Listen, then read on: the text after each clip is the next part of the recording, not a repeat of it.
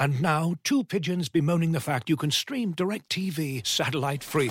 Hey, Frank, a little birdie told me you don't need a satellite dish to get DirecTV. What's little birdie? Was it Jimmy the Sparrow? It's a figure of speech. Point is, you can stream DirecTV over the internet now. Oh, sure. Next you're going to tell me those big birds are made of metal and filled with people, right?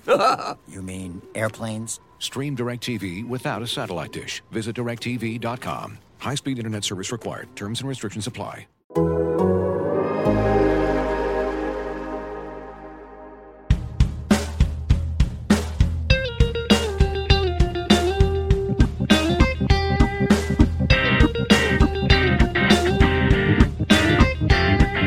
Welcome to Rates and Barrels, brought to you by Topps Project 70. Be sure to check out Topps Project 70 over at Topps.com. A lot of great cards live right now. Derek Van Riper here with Eno Saris. It is Thursday, July 1st. Yes, new month, new day. Not a new day regularly, just the byproduct of chaos in our lives, I think, is probably the best way to put it. Yeah, we both drove a long way in traffic to different places to get today's episode in. I had an off day on Wednesday. I mean, it's just been a whirlwind. My July is going to be the craziest month of my life. I will explain why over the course of the month. I will keep people updated because I think finding out about it piecemeal is more fun than me just giving away the entire plot up front. Yeah, we'll have some fun with that. I was on a trip to meet a new niece. She's beautiful. She's tiny. Her name is Zelda, but it's not after the video game. Please. It's after Zelda Fitzgerald, which is a worthy namesake and a beautiful name, but also for most of her life, she'll have to say, no, not the video game. Yeah, I mean, I can't wait until we get to the point later this year in which you and I will probably play an intoxicated game of Mario Kart, and I will probably stupidly wager naming rights to a future child, and likely I will lose. Here's my son, Wario. Yes. I hope you put a lot of thought into whether I have to name a kid Wario or Waluigi or Yoshi. Please choose wisely if I happen to lose that game.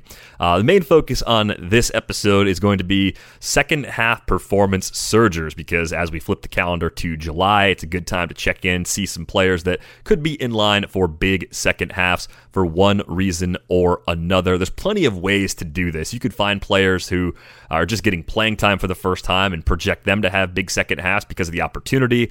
I thought the first way to go about it was to take the performance from the first half of the season, look at rest of season projections for the second half, and find the players with the biggest difference, the guys who have lagged the furthest behind their projections to this point. So we're going to have a group of hitters we'll talk about, we'll have a group of pitchers we're going to talk about, and a few other topics that we'll get to along the way that are somewhat related. Let's start with the hitters, though. You know, with that methodology, it pulled an interesting list. Jarred Kelenic was among the first players that it popped up, and I think we're going to see Kelenic likely in the second half of the season after the All-Star break. He is scheduled to play in the Futures game on the Sunday leading into the break. At that point, it would not be surprising at all if he came back and got that second opportunity with the Mariners. Plenty of reasons to believe it'll go a lot better the second time around. The numbers at AAA have been very good over the last few weeks. It seems like he's really cut down on the swing and miss issues that were plaguing him during his time in Seattle. I think of the players we're going to talk about, he's the most difficult one to really buy into right away, if only because there's less of a track record to look back on, right? It's just the very nature of dealing with players trying to break through for the first or the second time. Well, not to blow up your rundown, but the next name on the list, Keston Hiura, I think belongs in a bucket with him. You have more of a track record with Keston Hiura, but you have more of an established flaw in the game. So it's kind of interesting they both showed up on this list. I also think their projections are fairly similar. Like if you just sort of cross your eyes a little bit, you get like a 230 batting average with power and speed, and maybe some questions about playing time, and a lot of questions about contact rate. Your decision there, if both of these guys are out there, is do I take a guy who's like soared to great heights in the major leagues, but has what seems like a more established hole? Or do I take the guy who has less of a track record and actually count that as a positive in this case, right? Because if you're comparing these two guys, the having less of a track record might be a positive, because the track record Hiura's put up is kind of like a 33% strikeout rate and some real issues when it comes to contact ability.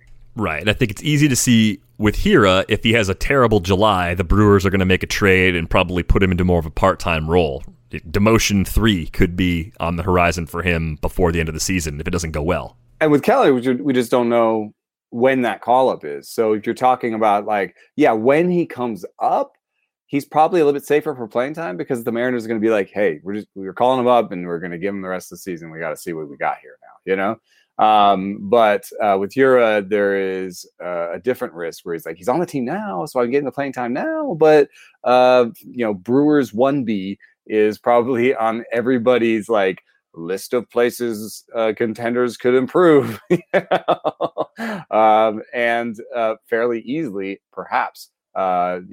Traditionally, first basemen have been easy to acquire. It's not like Hiura is a super mashing second baseman that you're trying to replace. That's a little bit harder. Yeah, and I think that could lead him to a small side platoon role or 2 or 3 starts a week max if, again, July goes poorly and the Brewers make that sort of upgrade. But I think part of being interested in either one of those players, especially in redraft leagues, obviously the keeper and dynasty appeal with Kelenic hasn't changed all that much, even with the sluggish start to his big league career. I think if you're looking at the redraft purposes, I'd rather be in the situation. If I had my choice, if the price to trade for them was equal, if we're in a pretty shallow league where they're both available, like a 10-team mixed league, I'm more likely to go after Hiura because he's already up. You don't have to wait those couple of weeks that you're going to have to wait for Kelenic. I'd rather have the playing time in hand now than have to wait for it later. Both players fit perfectly as guys that you'd want to get if you're lagging offensively and trying to make up ground in the second half. We talked about this a lot with Ariel Cohen on the Athletic Fantasy Baseball podcast earlier this week. You have to start taking more chances if your team is underperforming. You need high variance players. Like with Hiura, you've seen the floor and you've probably seen the ceiling too on a per game basis. Everything going right for him is what we saw in 2019. Everything going wrong for him is what we just saw here in the first part of 2021. So where he splits the difference, whether it's right down the middle, closer to 2019, closer to 2021, that of course is the game itself. But the possibility of him getting back closer to 2019, that's why you're interested if you're trying to chase. That's why you go after him, because he can be a potential 5 category player if he gets the batting average anywhere near 300. It's far-fetched based on the contact rate not getting any better, but it's at least possible. He's at least proven that those are skills that he has when everything's going right. Yeah, and it's also really interesting to think about the projections favor Hiura. The OBP is a little bit better, the batting average is a little bit better, and I think it has to do with some of the StatCast stuff under the hood being better. The max EV is better, the barrel rate's been better, and it's all in that strikeout rate. Is it 37% or is it 33 or 31? But I almost think, and this is a little bit weird for me to say, I almost think the projections are irrelevant right now on those two.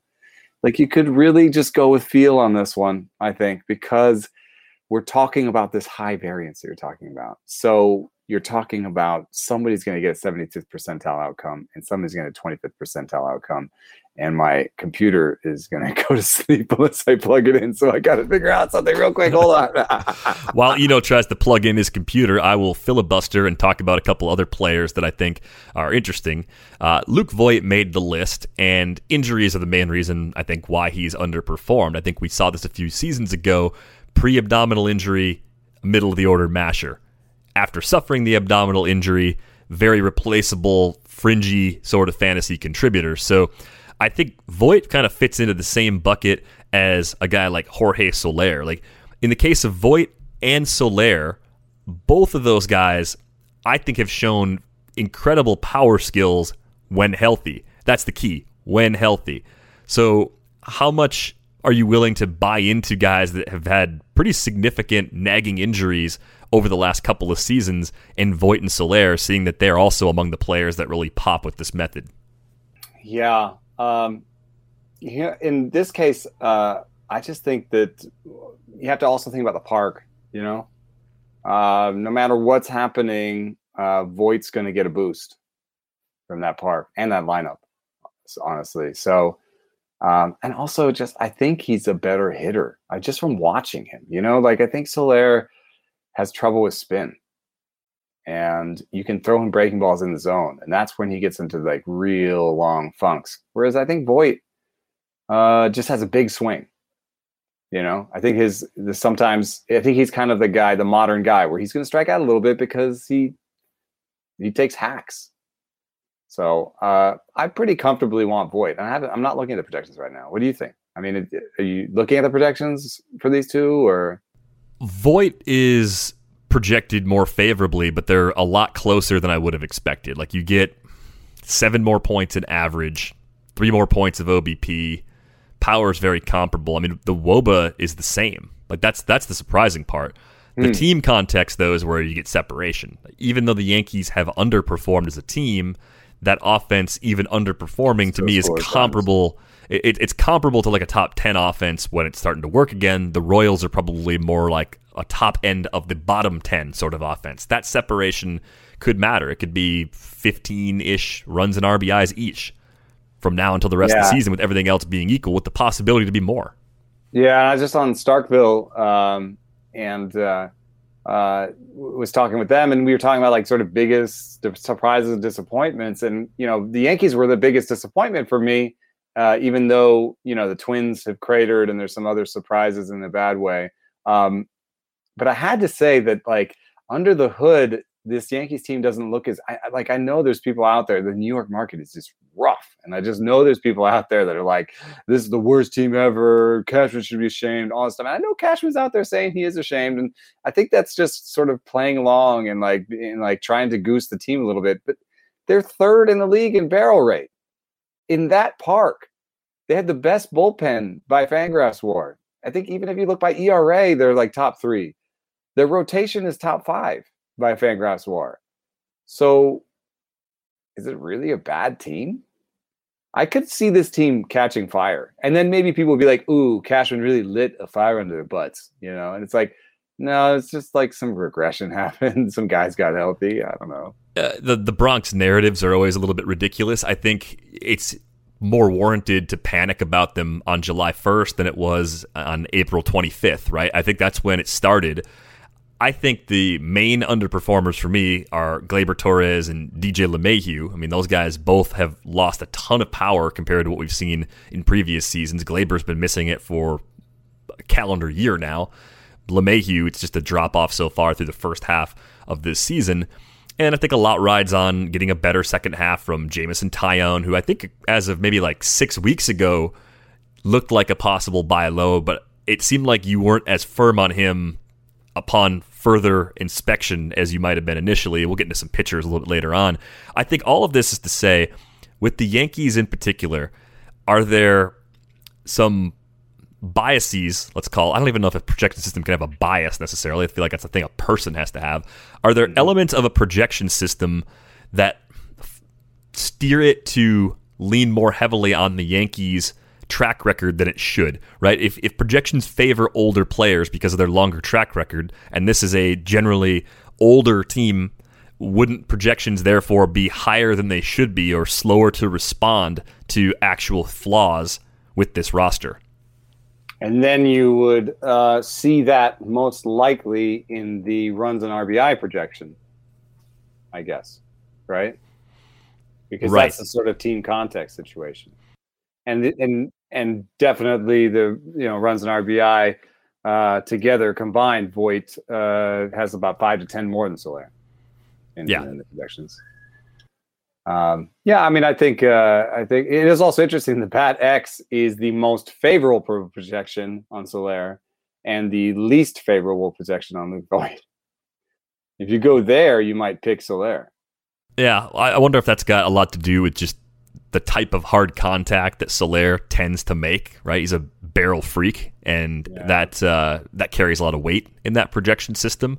18.5% in the shortened season, 16% back in 2019, and even still 11.2% this year.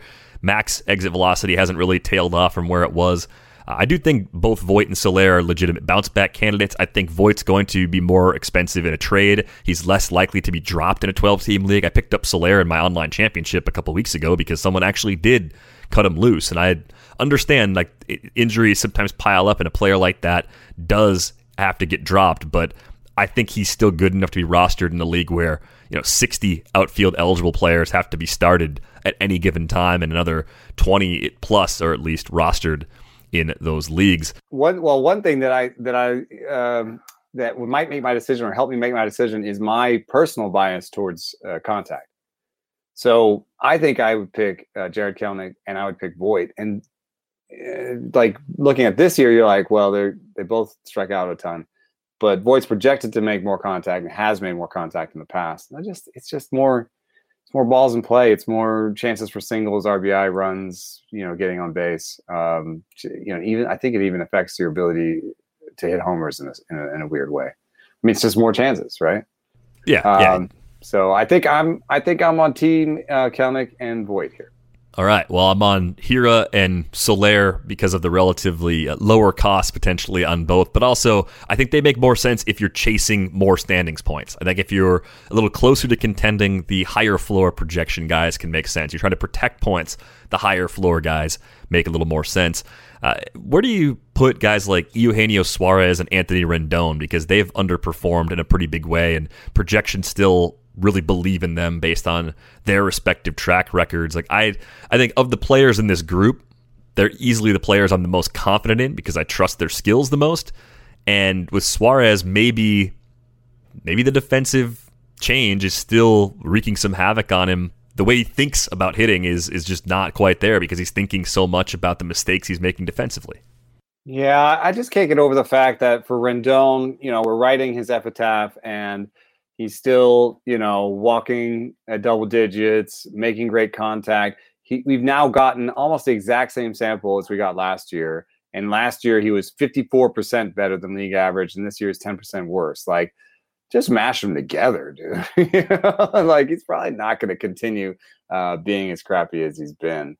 And what was the other one again? It was Suarez. But Suarez, the strikeout rate thing has been going on for a long time. I don't see that going away. So I think Suarez, relevant to your other sort of comparison for these guys, Suarez is probably easier to acquire.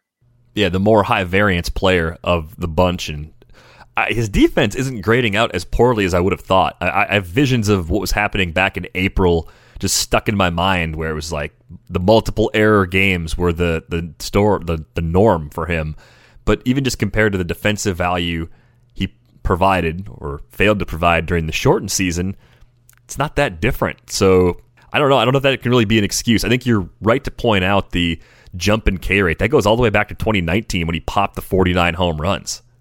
That might just be who Suarez is as a hitter now. He's at the higher end of the scale K rate wise, and this type of hitter doesn't age particularly well. If you're striking out 30% of the time before your age 30 season, it can be a bit of a cliff.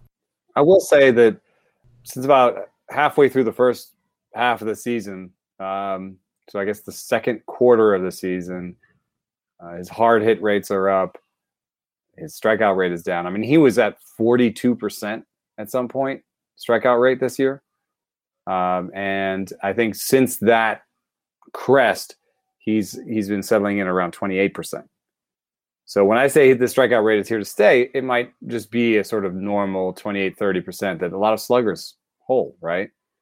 And his hard hit rate is up, and there's definitely been some change in his reach rate over the course of the season. So maybe it is tied into, the position change and just being, maybe he just didn't have as much time to prepare as a hitter because he's preparing so much as a defender and wanted to prove he could be a shortstop. I mean, I just wrote a piece about how the Giants are getting the most out of Posey, Crawford, sorry about Bell, but and Longoria, but the way that they're doing that is by coaching and having the biggest coaching staff in the league, but also preparing them better than ever. And so if you're Suarez and you're like, all of a sudden, like, now I got to think about these different shifts I haven't done, I got to take more ground balls. Maybe you're like, I know all these pitchers I can hit my way. I'll just rely on natural ability to hit. And maybe now he's playing more third now, right? I saw him, Kyle Farmer, out there the other day. What's his? Look at his game log. What's he been doing? When's the last time you played short? Last time he played short was about that demarcation that I have. It's kind of funny if you actually sort of mark the moment where he started playing third base more often. His hard hit rate goes up, his reach rate goes down. They're not automatons, right? No, they're humans. It's pretty stressful. I mean, he signed up for it. I'm sure it was good it would be good for his career to mash as a shortstop right before I think his contract is near up. So, that would have been good for his career to go out on there. No, he's with the team forever. Shut up, But anyway, it's good. He's like, yeah, I'm a shortstop. Yeah, baby. Let's do it. You guys need a shortstop. Let's do it. And then he's like, whoa, this is hard, and I'm not hitting well. And they put him back at third, and he's like, yeah. Let me get back into my routine of, checking out the opposing pitchers and getting ready for the game the way I used to. So. Yeah, they really backed off that about 6 weeks ago, middle of May. I think the last time he played short or started at short was May 29th. Look at the Fangraphs graphs. They have this really cool thing called graphs where you can kind of go in there and you can go by game and see a rolling graph of different stuff. I just threw in hard hit, reach rate, and strikeout rate, and pretty clear demarcation about 6 weeks ago.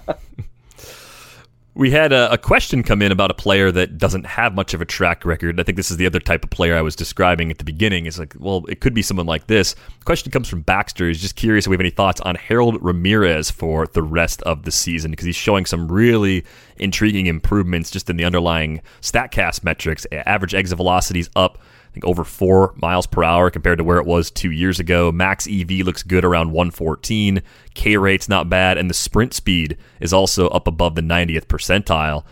Any thoughts on Harold Ramirez? Yeah, I've rostered and dropped him about 1 million times in Devil Rejects. I don't know how many times. If Abraham Toro takes off, I'll be mad about that too, because I picked him up and dropped him. Harold Ramirez is an older Abraham Toro, where he's solid, right? He makes enough contact. He doesn't walk a lot, but he showed enough power in the minor leagues where if he has above average power and that contact rate and pretty good defense, he's going to be a player. And the Marlins gave him a chance, and he was basically replacement for 2/3 of a season, but he also wasn't showing these StatCast numbers then. I saw in Alex Chamberlain's dynamic hard hit rate that Harold Ramirez actually shows as a very good player. A max EV of 115, 114.5 is great. A bail rate of 8.9% is pretty good. I mean, I think if Harold Ramirez is sitting out there on your wire, pick him up. I think that he's what the Cleveland team's been looking for, right? He's a guy who can play center field and will hit 280 with 15 homer pop and 5 steals. I think that could even work in 12 teamers if you're just looking to accrue more counting stats on days, if it's a head-to-head, you just need an extra outfielder, that sort of deal. I think he's a pretty good addition to any team. And in terms of trading for him, it's not going to cost anything. I doubt his owner believes in him. So yeah, agreed on Ramirez. More good than really bad. Kind of paper over situation, right? Where you're just I'm looking to paper over some flaws here. I've lost some people. I need a live body. I think that he's a little bit better than that. You need those counting stats, and you actually get a glimmer of upside with it. It just seems like he's a different player than he was when we last saw him in Miami, and projections aren't necessarily caught up to that yet. I think that's where the appeal comes in for me with Harold Ramirez. And as Baxter pointed out, Josh Naylor's out for a long time, might be out for the rest of the season.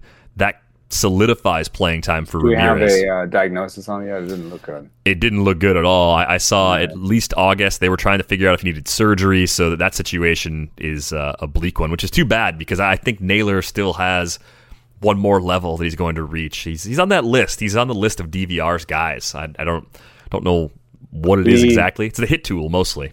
Yeah, and the chatter in San Francisco around Belt, just to bring that injury up, it didn't look as bad. I mean, he just sort of tweaked it when he was running, but that was the one that he had surgery on. I know that they're saying that he's expected to avoid surgery, but there was definitely a lot of certainty off record that he would have that surgery. So I'm trying to hold on to Belt, but I might drop him in some places just because that's like microfracture plus a tweak. Could just, even if they say avoid surgery, it's like, oh yeah, but he just needs like 3, 4, 5 weeks, and you're like, why did I hold on to Belt for like 5 weeks? I needed somebody else in that spot. Yeah, especially in the non-IL situations. Unfortunate, too, because I think he was among those Giants hitters, definitely showing us another level here in 2021. The process stats were amazing. I mean, for all those guys, they all have like the best reach and barrel rates of their career. So with Longo coming back, like, switch Belt for Longo if you need a CI. Yeah. Is he coming back before the All-Star break? Back imminently, but like quicker than Belt. Yeah, still hard to stash guys like that, especially in 12-team leagues, though. Right. Hopefully, it gives you an idea of a few hitters that might be able to help you out in the second half. Came with me. They came with you. Yeah, that's amazing. they go on the road. How do they do in the car? They used to have trouble with it, but now they just sleep the whole way in the car. So nice. That's good. It's good to have dogs that do well in the car. Great to have dogs that love to bark. They love to be a part of the show. They are a part of the show. They're the 4th and 5th hosts of Rates and Barrels. So I hope they know they're valued as part of this show. Looking for an assist with your credit card, but can't get a hold of anyone? Luckily, with 24/7 U.S.-based live customer service from Discover, everyone has the option to talk to a real person anytime, day or night. Yep, you heard that right. You can talk to a real human in customer service at any time. Sounds like a real game changer if you ask us. Make the right call and get the service you deserve with Discover. Limitations apply. See terms at discover.com/creditcard. Looking for an assist with your credit card but can't get a hold of anyone? Luckily, with 24/7 U.S.-based live customer service from Discover, everyone has the option to talk to a real person anytime, day or night. Yep, you heard that right. You can talk to a real human in customer service anytime. Sounds like a real game changer if you ask us. Make the right call and get the service you deserve with Discover. Limitations apply. See terms at discover.com/creditcard. All right, let's move over to pitching as we look for a few arms to possibly take a step forward in the second half. Same methodology was used here, just looking at the FIP from the first half compared to projected FIP in the second. Basically just looking for guys that have underperformed expectations who should get back closer to what we expected. And this turned up a pretty interesting group of players as well. Kenta Maeda, who I think was already a buy low about 6 weeks ago, just on principle, draft day cost compared to what he'd done to that point. Now that we've seen more of his season, what is your interest level in trading for Maeda? Do you buy into Maeda sort of getting back to normal, maybe being a high 3s ERA, 120 sort of whip pitcher with a strikeout per inning going forward? Kenta Maeda was the biggest loser in Stuff Plus when we did the update. And so I dinged him pretty badly. But if you look at the Stuff Plus over time, the last 3 starts have been, I would say, over 100 Stuff Plus. So he like cratered at 85 Stuff Plus in early April at some point. So I would say, looking at this, it's actually a little bit similar to the Luis Castillo graph, where it's just gotten better over time. Castillo is a better buy low, if that's still possible for you, because I believe Stuff Plus you can move ahead of some of these projection systems. And so I'm going to say I may have penalized him too much because I was just so mad about the update being like, oh, I've been saying Kenta Maeda is a buy low because he's had 107 Stuff Plus this whole time. And now he has like a 92. But he's back. He's up to 100, and I think that league average stuff, good command. And then the thing that Stuff Plus does not capture, which is a large array of pitches. So you're talking about a guy now that has slightly above average stuff, a lot of pitches, decent command, does not pitch in a hitter's park. May have some patsies on the schedule. That was mean. May have some good spots on the schedule in the second half. So, yeah, I think the high 3s ERA I threw out there could be a little too optimistic based on what the projections say. But I do think he's on that list of pitchers you should consider trading for. More good than bad in that profile. It's certainly a good sign that the stuff number is trending back in the right direction. Breaking news. Love it. What do we got? Jacob deGrom has given up 3 runs today in the first inning. Uh-oh. Here comes the panic. But, so his ERA is over 1. Sell. Get out now. So, looking forward at the rest of this list, and we'll get to the names, Maeda is my second favorite buy on this list. I'm going to go on a limb and say that the next person I put on the list, Patrick Corbin, is not your favorite person on this list. I think we've had a few conversations. As a person, I don't know. He seems like a nice guy. I don't have any issues with Patrick Corbin as a person. As a pitcher, though. We have been concerned for a while that being so dependent on that slider and often being a 2-pitch guy makes him very predictable. That's the problem, and that just hasn't changed. So relative to Maeda, I think you're talking about trading a lot less to get him. I think there are some shallow mixed leagues where Corbin has been on the wire for a little while. What's your assessment based on some of the recent trends with stuff in command for Corbin? I mean, he's trying to throw in some other wrinkles, throwing, the sinker more, throwing a cutter. He's even throwing a changeup, and 3 of his last 4 starts have been some of the most he's used the changeup. However, let me list the stuff pluses. I'll even be charitable to him and lift the stuff pluses within pitch type, right? So this is how good these pitches rank against other pitches of their pitch type. The cutter 97, that's the best one. Sinker 86 stuff plus within sinkers. Changeup 68 stuff plus within changeups, and the curveball 50 and 50. And I think it's pretty obvious. You could just go to Brooks or something. There's just the curveball is his slider, but slower. Like there's no differentiation, and that's one of the things that stuff plus. In this iteration, I think has actually started to capture is that these things have to mix together. And it does matter if your curveball, like Robbie Ray stopped throwing that curveball pretty much, right? Because it was just his slider, but slower. So it's like, why am I throwing that pitch? Let me throw the superior one. If there's not going to be really that much of a differentiation, So, I'm not really buying Corbin, dude. The dogs aren't either. The dogs are definitely out on Corbin. He's like been on a bunch of my NFBC waivers, and I've just been like, there are other things I'd rather do. I'd rather almost chase like the hot new flavor of the month, young pitcher wise. The National Stadium is not pitcher friendly. No. Going back to your high drives piece, 2 years ago now, 2019. It's one of those environments that you think is like neutral or pitcher friendly that plays more hitter friendly. I think that works against Corbin as well. I think if he recovers, you have a pretty interesting mix of projections on him overall. It's probably a mid-4s ERA the rest of the way, as opposed to the high 3s that we've grown accustomed to, or the low 3s even that we saw in 18 and 19. Yeah, it's kind of amazing. It shows up on this list. You're like, oh, yeah, so he must have good projections, right? Like, it must be, but you're like, so he's been so bad that, like, going from a 540 to a 440 gets him on this list. Yeah.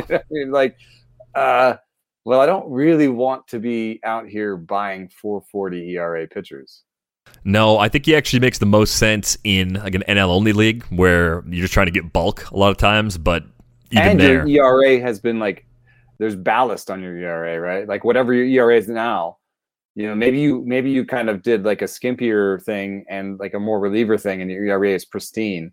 Like, and then you get 440 from him going forward, but you get some wins. I mean, I do think the Nationals team is on the rise a little bit, and their offense has been clicking a little bit more. So I think Soto is going to get it together, and Bell is in the midst of getting together. So yeah, he'll win some games, giving up 3 or 4 in 5 innings or whatever. It won't be amazing, but in an NL only, you'd be like, I banked a win, I banked 6 Ks, and my ERA was half determined anyway. I got a lot of notifications this week when Victor Robles hit his first home run of the season. It's the sort of damning with faint praise situation. You know what? Congratulations on your first homer. Some people know when to put on the life vest and get out of the boat, and some people are like me and they ride the boat to the bottom of the floor. I've got one share in an Omni league. It's like a points league. It's like the very worst place to have him, but he's just like that last outfielder that I'm like, well, I've got nobody else I can play today.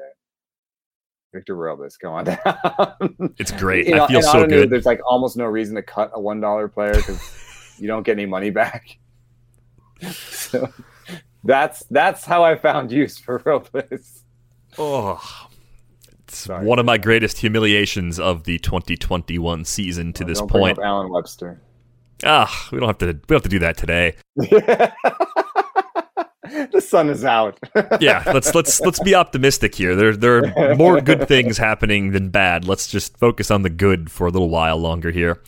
Blake Snell popped on this list because, well, he's been pretty bad so far, and projections point to a guy that shouldn't be nearly as bad going forward. And the spread here is interesting because with the method I used, again, looking at FIP so far versus projected FIP, we're talking about a guy that should be a run and a half better going forward than he has been to this point. That's a pretty significant difference, right? A 5.29 actual ERA, current FIP is 4.26, projected FIP going forward from the bat is 3.75, and that's the worst Blake Snell projection out there right now.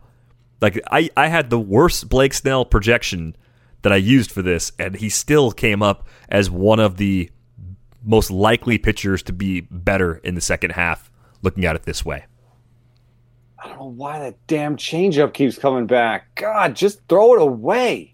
Oh, it seemed like he had ditched it did too for a second, and that was his best start by Stuff Plus of the season was the one where he didn't throw any. And in that game, he struck out 10 Mets with 1 walk, and like in 7 innings, got a win. You're like, yeah, dude. So maybe when he came back against the Mets again, he's like, well, I got to throw the changeup because I gotta put a wrinkle in it. Well, that game didn't work out so well. At Colorado, I think you can throw out. And then against the Dodgers, pretty good start, 6.22. So I'm all in, man. I'm buying. This is my favorite one on the list. This is the one I want. He still has the stuff. I don't think I can look at this real quick. I don't think he's on my spin rate losers thing. So I don't know. I'm just I say, ditch the changeup, but even without that piece, I think he's a good pitcher. Mostly am in on Snell. I think he's easily the most expensive to trade for of all the pitchers we're going to talk about in this cluster. And the weirdest thing to me is just the walk rate spiking this wildly. 13.2%. I mean, that's the highest it's ever been. That's even higher than it was back when he debuted with the Rays in 2016. He's kept the strikeouts. The home run rate is up a little over some of his better seasons, but it's actually better than it was last year. So I definitely see enough reasons to go after him. I think projections-wise, he's got the best ratios of any of these 3 pitchers going forward. One of the most simplest ways to find good guys to buy are strikeout minus walks, and he's okay there and actually good there. And his command plus is 96. I think it is all the changeup. He can't command the changeup. So he throws a bunch of changeups. He gets a bunch of walks. It's like, what did you think you were going to get? It's not a great pitch and you can't command it. So let's move on. Not I mean about Blake Snell. I mean, like let's just move on from the changeup. So his strikeouts minus walks, even with that high of a thing, he's got like 17%, 19. What is it? You got it wrong. 16.6, 17%. So, that's not amazing, but the projections say the walks will go down. We have a reason to believe the walks will go down, and it is above average. So Plus, you can bank all those strikeouts. That's a useful thing in and of itself. Let's move on from Blake Snell because the next guy is the best puzzle of all. So Patrick Sandoval has a 3.89 ERA in 44 innings this season. He's pitching pretty well lately. A 4.73 FIP. So again, that's interesting. But then like the projected FIP is closer to the ERA that he's given us so far. Yeah. And the projections are kind of closer to like league average ratios. Low 4s ERA, low 130s WHIP, strikeout per inning. That plays in a lot of formats. And job security keeps ticking up, especially with Dylan Bundy to the bullpen. I mean, yikes. Like, a lot going wrong for the Angels this year, of course. City. Ugh. Yeah. Sorry. Oh, jeez, he did. I think Bundy may have a chance to come back in that rotation, but no, I love this. This is kind of funny. You're like 3.89 ERA, so good. You know, there's like first level analysis, right? Good. 4.73 WHIP, FIP, bad. Projected 4.11 WHIP, FIP, good. You can kind of like hit all the ways, all the analysis sort of branches on the tree on the way down. It's scripted debate. Like it's like a factor fluke argument just writing itself right there on the page. Yeah, and even within the confines of Stuff Plus, you can kind of continue down this arena where like overall Stuff Plus 94, not so good. Well, slider and changeup both above average. That's pretty good. Fastball only 91 Stuff Plus, not so good. But then you look and you're like, hey, there's 4 average pitches here, and the sinker's at 82, so it's like there's 5. Close to average pitches here. That's pretty good, And then you go over to Command Plus, and I think you get with him at least a sort of league average 94 Command Plus, mediocre. But it all adds up to like matchups play to me, man.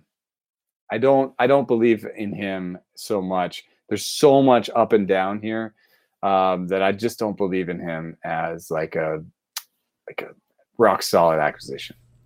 I'm in. I think as a cheap pitcher goes, he ticks enough boxes where I want to take that chance. I want pitchers in the AL West. The 2 above average secondaries, the passable fastball. Yeah, it's good enough because the arsenal's deep enough where he can get away from that fastball a bit more. Hopefully the Angels have him make that adjustment. Swinging strike rate's really good too. I like the direction that's headed. So I think even if the ratios don't come out the way you want, the Ks keep coming. And at least if you have that floor, that's worth taking a chance on if you're looking for relatively inexpensive pitching to go after via trade or in a shadow league, possibly still scoop up off the wire. And now, 2 pigeons bemoaning the fact you can stream DirecTV satellite-free. You see this? A family watching baseball on DirecTV with no satellite dish in sight. Let's heckle them. You call that changing the channel? Choke up on the remote, buddy. I hope getting all these games on DirecTV makes up for your mother not pre-chewing your sunflower seeds. DirecTV has the most MLB games. Visit DirecTV.com. Claim based on total games offered on national and regional sports networks with choice package or higher. Availability of RSNs varies by zip code and package. High-speed internet service required. Terms and restrictions apply. As you've probably heard by now, we've teamed up with BetMGM this season. We'll be using BetMGM lines to make all of our picks, and we'll have special offers for our listeners each week. If you haven't signed up for BetMGM yet, use bonus code THEATHLETIC, and you'll get a 1-year subscription to The Athletic, plus up to a $1,500 first bet offer on your first wager with BetMGM. Here's how it works. Download the BetMGM app and sign up using bonus code THEATHLETIC. Make your first deposit of at least $10. Place your first bet on any game and claim your voucher for a 1-year subscription to The Athletic. See BetMGM.com for terms. U.S. promotional offers not available in D.C., Mississippi, New York, Nevada, Ontario, or Puerto Rico. Gambling problem? Call 1-800-GAMBLER. Available in the U.S. Call 877-8-HOPE-NY or text HOPE-NY 467-369 in New York. Call 1-800-NEXT-STEP in Arizona. 1-800-327-5050 in Massachusetts. 1-800-BETS-OFF in Iowa. 1-800-270-7117 for confidential help in Michigan. 1-800-981-0023 in Puerto Rico. First bet offer for new customers only in partnership with Kansas Crossing Casino and Hotel. Don't forget, if you haven't signed up for BetMGM yet, use bonus code THEATHLETIC, and you'll get a 1-year subscription to The Athletic, plus up to a $1,500 first bet offer on your first wager. The last guy I want to talk about in this group, Tarik Skubal. He has been... he's been up and down, and it was mostly down early and up lately. It's been a fairly, I don't know, predictable sort of ride. A young guy still trying to figure it out, putting some pieces together, a boatload of strikeouts so far. FIP doesn't believe here at this point. A 5 FIP on a 4.06 ERA thus far, but a 4.55 FIP going forward. Plenty of Ks, probably higher risk and higher potential reward than someone like Sandoval, though. And the thing I cannot separate from the Tarik Skubal expectations, is the minor league track record. I have a very difficult time seeing a guy with that minor league track record putting up below average ratios in the long run. But there have been some tweaks to the arsenal so far, so he's kind of been a different pitcher in the last probably 7 or 8 starts than he was throughout the first month of the season. Is the current version of Tarik Skubal worth going after right now? Let's see here. I mean, the easy answer from Stuff Plus is not really. Just a lot, like a fair amount of pitches, but like the 4-seam fastball is below average. The knuckle curve is below average. The sinker is about average, and the slider is about average. The changeup is just rates really poorly. 81 for a pitch that he throws more than any other secondary pitch. And if you want to say split finger changeup, yeah, he's been kind of toggling that switch. The split finger does even worse. So, his Stuff Plus has been mediocre and with a down arrow. Like his last appearance, he had an 87 Stuff Plus. And that's supposedly with these changes that you're making, like in terms of what he's done over time. I mean, Brooks Baseball definitely has him is not working, so it doesn't matter. There's what did he do? He toggled the split finger and the changeup, right? What else did he do? .net. I got it on .net. It's just not. It's not. I picked a hitter Tarik Skubal. Come on. Why would I want the hitter Tarik Skubal, dude? Why does that make any sense? Oh, good Lord. All right. So usage and outcomes. Here we go. He has turfed the splitter and gone to the regular change, which is a good change by Stuff Plus. However, just looking overall at his movement types, the reason why Stuff Plus doesn't like him is that there's not that much differentiation between, like, his fastballs are just, the fastball doesn't have good ride, the sinker doesn't have good sink, the slider is about average in all respects, the curve is slightly above average in terms of depth, and the changeup does not have much good movement differentiation, but it looks like, has a 12-mile-an-hour gap. So, maybe there's something there. Maybe Stuff Plus is missing something on this guy. We've done updates where a guy popped, right? So maybe Stuff Plus is missing. So you could go back to your kind of strikeouts minus walks, and you get an 18%, which is above average. And, you got a nice home park. It all adds up to a guy that I might pick up for the Tigers. I would like to be able to use him in a way where I can use him in Detroit, just to give myself a soft landing. Because look at those home runs. Last 100 innings, they're still talking about 2 home runs per 9. I think the problem with Skubal also could be second half workload management. I mean, you can deal with that problem when you get there, but I do wonder if he's the kind of guy that they back off of maybe in the second half of August or at least in the early part of September. But just going back to the beginning of May, and I'm curious if there's a clear point on the charts you're looking at where he made that switch with the split and the change. Going back to May 7th, the numbers are excellent. I mean, that's an arbitrary cutoff point, but that's 10 starts. And it's a 76 to 22 strikeout to walk, 8 home runs allowed, so 1.3 homers per 9. So not the absolutely disastrous start that he had where he was yielding all of the hard contact all the time. So after the Yankees start? Yes, the May 7th would have been Minnesota was that matchup, the first one that would be included. That's pretty interesting. That is where he turfed the splitter for the changeup, it just says. It's like a switch flipped when he did that in terms of the results. Started throwing more sliders. I just wish that Stuff Plus liked that. I mean, it likes a fair amount, right? I guess. I mean, he went from throwing a 73 split finger to an 82 changeup. But that doesn't seem like enough to power all this. He also started throwing the sinker, which he hadn't been doing before. And the sinker grades out as a positive over his four seam. So maybe this is like the undercover thing he did. You know, everyone's talking about the changeup, but it's actually maybe things playing better off the sinker, because he definitely was not throwing the sinker at all before that day. And now he's throwing it about, 10 to 20% of the time, which is taking away from the four seam. Was it just an arsenal of spare parts or things that didn't really work off of each other initially, and he found the right tweaks to at least make things a little bit more cohesive? I mean, he didn't throw the sinker at all last year, and I feel like, I don't know the whole backstory, but there was a movement in the game to kind of get everybody to the four seamers, right? And the quality of the four seam almost be damned, right? It's like, this is a four seam league, you better throw it, right? We want those whiffs to the top of the zone. What's interesting is you can get whiffs to the top of the zone with two seamer. Just watch Anthony DeSclafani. Like, that's how he's getting his whiffs. Is with the two seamer at the top of the zone. I mean, even guys like Bauer and Kluber do that. So, I think that, they probably were coaching him in a certain direction. And then maybe, apparently May 15th is about when spin rates started going into decline from the sticky rate stuff. That's a finding that Rob Arthur had. So maybe he was just like, well, I got to ditch the sticky stuff soon anyway. Like, the chatter is that, we got to stop doing it. I don't have the spin rate in front of me. I don't think he's on my Biggest Losers, but he might not show up as a Biggest Loser guy if he made that change in May. You know what I mean? Because of the way my method works. So I'm looking at this versus this time period. So if he's already going down, he won't show up. And I don't remember him being on that list. But my point is, at some point he was like, hey, how about my sinker? Which I don't think he just like came up with. He probably, there's like, that's sinkers are like what kids have in high school and college, right? So I think they were probably like, yeah, F it.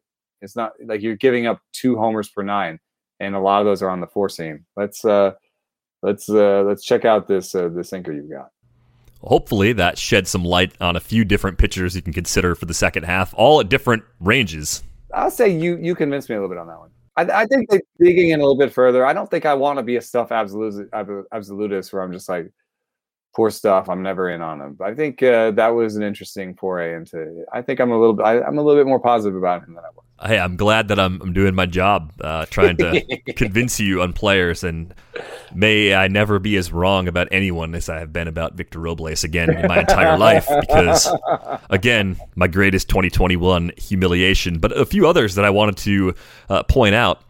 Randy on Twitter mentioned on Monday that Chris Taylor has been awesome this season. There was a recent episode, I think it was Monday's episode, where I said he was a part of the reason the Dodgers were underperforming lately. Not the case at all. I had the Fangraphs depth charts page open that was looking forward with projections, not the one that has all the current stats on it. It even seemed weird when I said it, but didn't have the right page in front of me. Chris Taylor's been outstanding this year. It's more Pollock, and Taylor's been stealing some at bats from Pollock out there and in the outfield. So.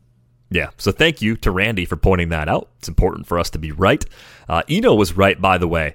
Michel Baez on Monday's episode. Michel, my bell. No, the thing is, sometimes my like French and German training sends me in the right direction. I do want to apologize, though. I don't want to be seen as I wasn't laughing because of gender stuff, and if you even if it's called Michelle, like that's fine.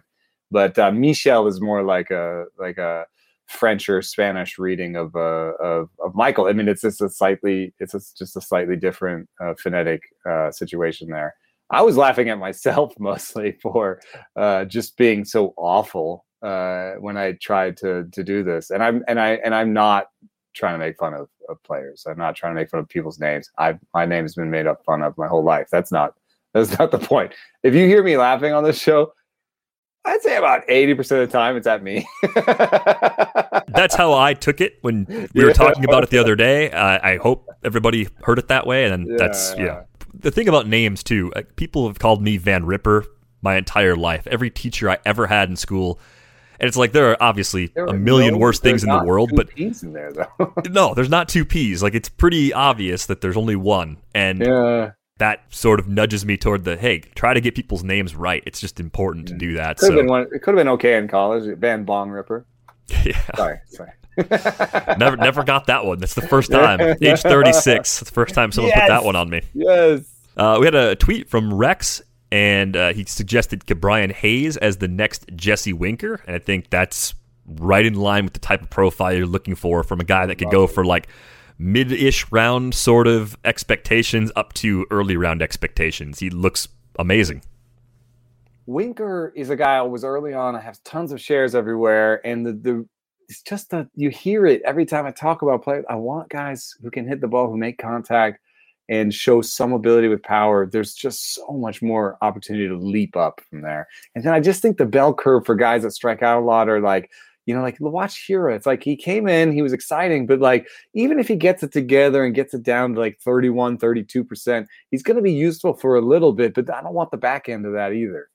So Chris Carter is like just the guy who scared that belief into me.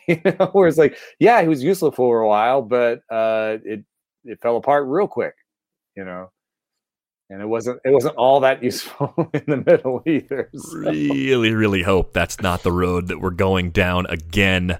But thank you for that tweet, Rex. Joe on Twitter tweeted at us to say, every time you'd pull a name from a new starter to discuss Stuff Plus, I was hoping it was Eli Morgan.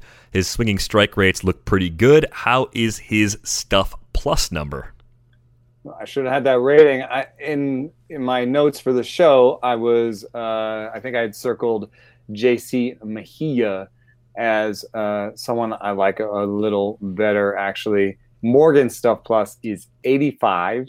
He has no pitch that's above average, and he has been surviving mostly on location strategy, which I think is the thing that sometimes leads us astray on the Indians, is that they have the best location strategy. He's an Indian, right? Yes.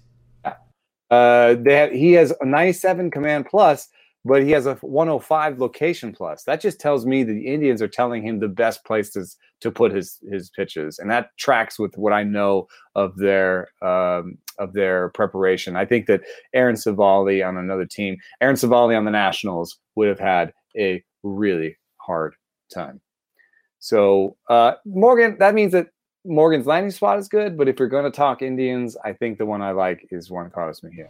Yeah, with Morgan, be very careful. I think he's extremely matchup dependent at this point as they continue to look for innings. Hentges and Quantrill, like these guys, like have below average stuff, but they in the right park and with the right game plan, they have the right game plan every time. Like they can still useful, but like you're gonna step on some lines. Quantrill is exactly that guy, because I thought of all those names, I thought he was just a tick above them, and it has been rough. And he's been sitting around 99, 100 stuff. So, like, I think you'll have a good start on him. I just don't know which one it will be. In fact, I did a brief on him where I was like, maybe take the under. It was in that last one, it ended up being 9-4. I was like, oh, betting is hard. It's exhausting. Yeah. Rob on Twitter wanted to know if we had stuff in command numbers for Tyler McGill of the Mets. And I'm assuming, and this, I'm assuming we're saying it right. I mean, there's a no in there. Yeah. But he actually, I think I remember looking at this one. He had an impressive, the secondaries are impressive, and the fastball is not. And he throws the fastball a lot, which I think is actually sort of hopeful, right? He has a 112 stuff plus changeup, a 107 cutter, a 102 slider, a 101 curveball, and then an 84 four-seam. I don't know. I think there's also just the question of four-seam specific pitchers right now. I'm not casting aspersions. I'm just saying, like, four-seamers are taking the biggest hit in baseball right now among all the pitches. Yeah. So it's a good pitcher's park. He might have some good matchups, and if he can throw fewer fastballs, there could be something there. There was also a question that came in about Bailey Falter, who we talked about, and it was just about whether long stride and releasing the ball closer to the plate actually is a factor in Stuff Plus. And it is in the feature selection. This is something I want to explain about the feature selection. We got some DMs about it and stuff, and been having in a conversation with Alan Nathan about the importance of spin. And he was basically thinking that spin by itself wouldn't be that useful for stuff. And so I replied that when we did feature selection, spin rate was the third feature on the list.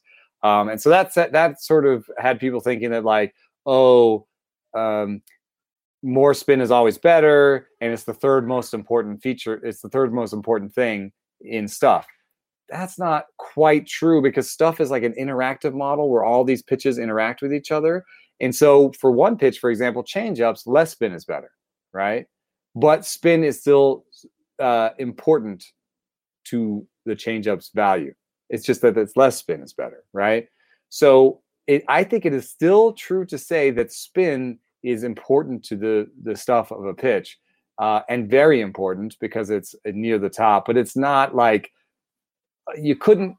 One way I was doing this, and maybe more of the data nerds will get this, but like one way I was saying is you couldn't do a weighted regression and use the list that we have, the features, and out pops like a stuff metric. You know what I mean? Like it's not just like A plus. It's not like 10 of A and 8 of B and C and 20 of spin rate, and you know what I mean? Like that's just not how it works.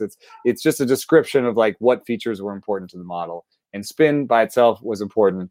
Extension is on the model. It is not high up, and that feats like when I've done correlations where I'm like, you know, people talk about perceived velocity, like, oh, this guy releases so close to the plate, it's more like a 95-mile-an-hour fastball. Well, when I looked at it, I didn't really find that, like, oh, you know, guys with amazing extension outperform guys with less extension on fastballs. It didn't show up that way. I think maybe batters adjust to some extent, but extension does matter in the model, and he has a 100 stuff plus, and it's been trending up. In fact, 3 of the last 4 starts are above 105 stuff plus, because his pitch mix is moving around, and his length in each appearance is moving around. But what I would say is, here's a guy with above average stuff, I think way above average deception. And then I think from our last show, the best command of all of the young pitchers that we were talking about, 110 command plus. So we were heavy in on him before, and I'm heavy in on him now. Like, I think that's one of the better young pitchers, even with the Philadelphia Park situation. Yeah, I think occasionally you'll be careful with him at home, but generally there's quite a bit to like with Bailey Falter, and hopefully he can do some of the things we were hoping that Spencer Howard was going to do. And they're desperate for him. They need innings real bad. They continue to sort of just tread water as a slightly below 500 team. Thanks a lot for those questions and those follow-ups. We want to be right. We want to get things as clear as we possibly can. One very disturbing story that Britt has been reporting on along with Katie Strang are the allegations of sexual assault against Trevor Bauer. I've read the full piece, and it is troubling and disturbing, and it makes you feel awful. And it is an ongoing investigation for the Pasadena Police Department right now.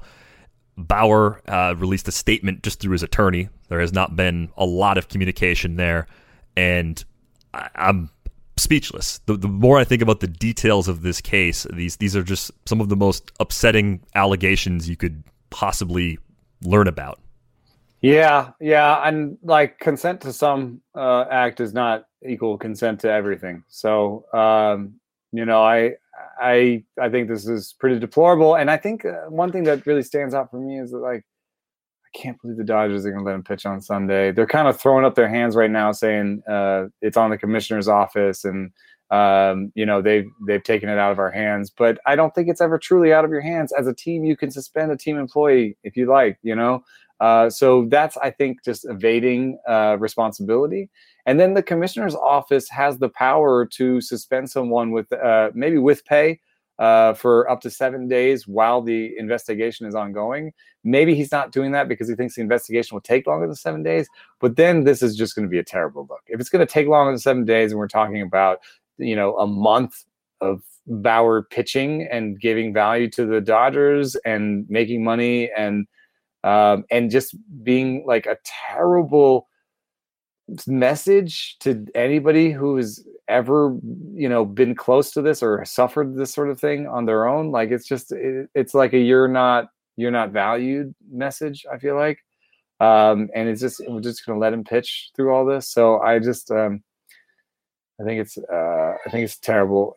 Even if the outcome ends up being like, somehow there's more consent there on her part than we know about, and they can prove it or something. I think it would just be better for everyone if he just wasn't pitching during this.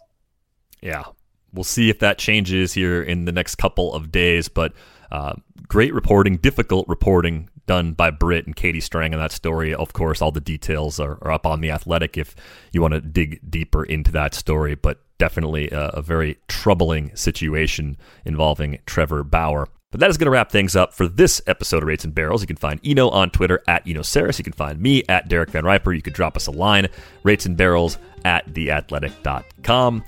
We are back with you on Friday. Thanks for listening.